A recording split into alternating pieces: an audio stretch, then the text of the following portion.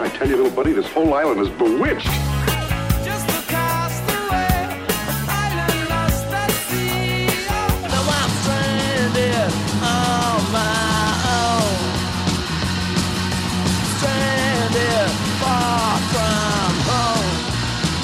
Come on. You remember, we were shipwrecked together? Welcome to this bonus episode of Sound Opinions. I'm Jim DeRogatis. My partner is Greg Kot. And if you want to be the first to hear these bonus midweek podcasts, become a Sound Opinions member on Patreon. We do appreciate everyone who supports the show in that way. The idea of the Desert Island Jukebox, Greg, we explain it every week, but people must know by now. A track we can't live without, and we never, ever run short of those. So give us a hint on what you're going to add into the jukebox today. Well, Jim, we recently reviewed the new Jack White album, and that got me thinking about that era in the late 90s, early 2000s, centered around this revival of rock music, White Stripes being in the middle of that, but I'm going to play a song from that era. That period of Meet Me in the Bathroom, exactly. Decadence is back, that rock one. is back. Okay, I'm excited to hear that. All right, we are back, and Greg, before we get into your track for the Desert Island Jukebox, I just have to give a plug to one of my favorite TV shows. As you know, I'm a geek when it comes to like building and sculpting and painting miniatures, right? The Repair Shop, this English show. Now there's like 60 episodes of it on Discovery. I used to have to try to find it on the net. 3 wonderful, cool antiques come in every week, and these expert craftspeople repair them. They had a 50s jukebox in the episode I just caught last night, and like the innards of that thing and how hard it was to repair it. So we just better make sure if we have a jukebox on the desert island, we keep the sand out of the guts. Because there's no way we're going to be able to call a repair person.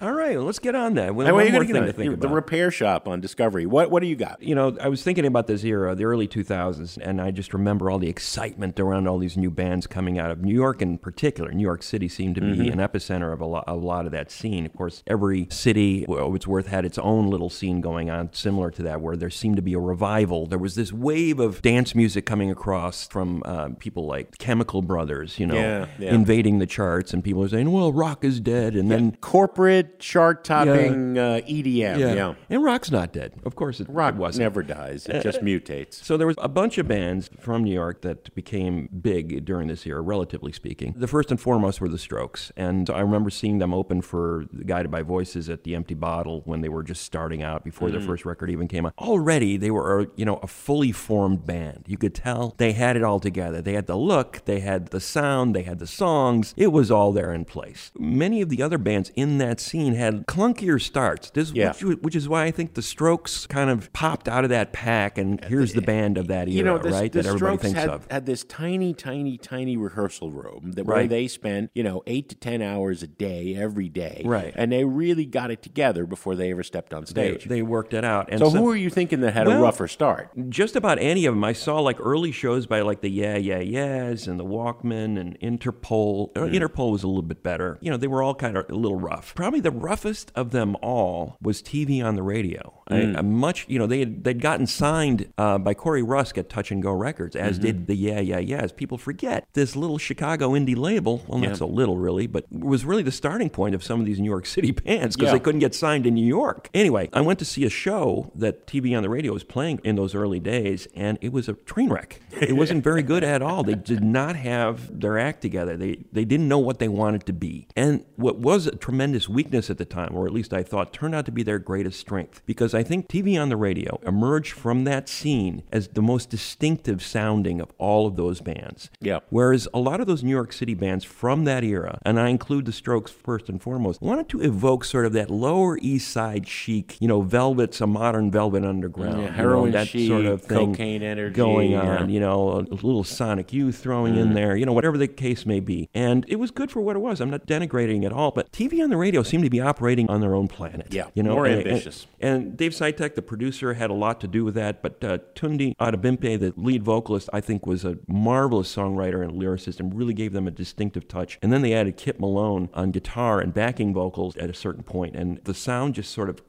coalesced. It became something special, different, distinctive, to the point where I would say I would take those 5 TV on the radio albums over any of the bands from that New York City scene. I would say they had the best career of all those bands in terms of just quality music. Certainly the one that are still influencing groups today. Absolutely. I think that's the thing about them. They were a forward-looking band with this kind of otherworldly sound, otherworldly lyrics. You know, the song that broke them, Wolf Like Me, I want to play that. It evokes a black and white soundtrack for a werewolf movie from the 30s, you know, except with a very modern kind of feel to it, those rampaging drums, that eerie backdrop. Nothing else sounds like it from that era. And I think to this day, the band still sounds very contemporary because of that thinking. So great band, TV on the radio. The only sad part about this story is that their last record came out in 2014. Now, they have not broken up as far as I can tell. Not officially, But where are these guys? We're More overdue. TV. Maybe we can get these guys to reunite and make another record for us. But anyway, here's a great track from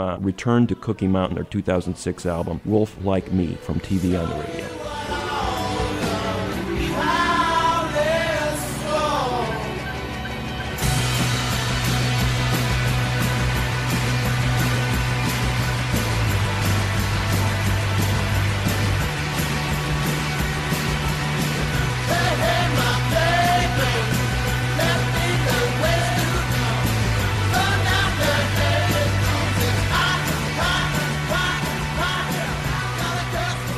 Wolf Like Me, TV on the radio. Man, that gets my blood going every single time. You know, I never forget when we reviewed that first album, you and I struggling to figure out how to pronounce Tunde Adebimpe's name. I think we wound up calling over to Touch and Go. It might have been our friend Howard who was the publicist there. Right. Also, shout out, if you've never heard Tunde's solo music or TV on the radio, Rachel Getting Married, the great Jonathan Demme film, where Tunde Adebimpe at the wedding sings Neil Young's Unknown Legend a cappella. What a beautiful, beautiful moment. So good choice there, Greg. We could go on about TV on the radio for quite some time. But that is it for this bonus episode. If you've got thoughts, start a conversation in the Facebook group. Leave a voice message on our website, soundopinions.org. And thanks, as always, to Sound Opinions producers Andrew Gill, Alex Claiborne, associate producer Sol Delgadillo, intern Mary Bernthal, and social media consultant Katie Cott. Thanks for listening.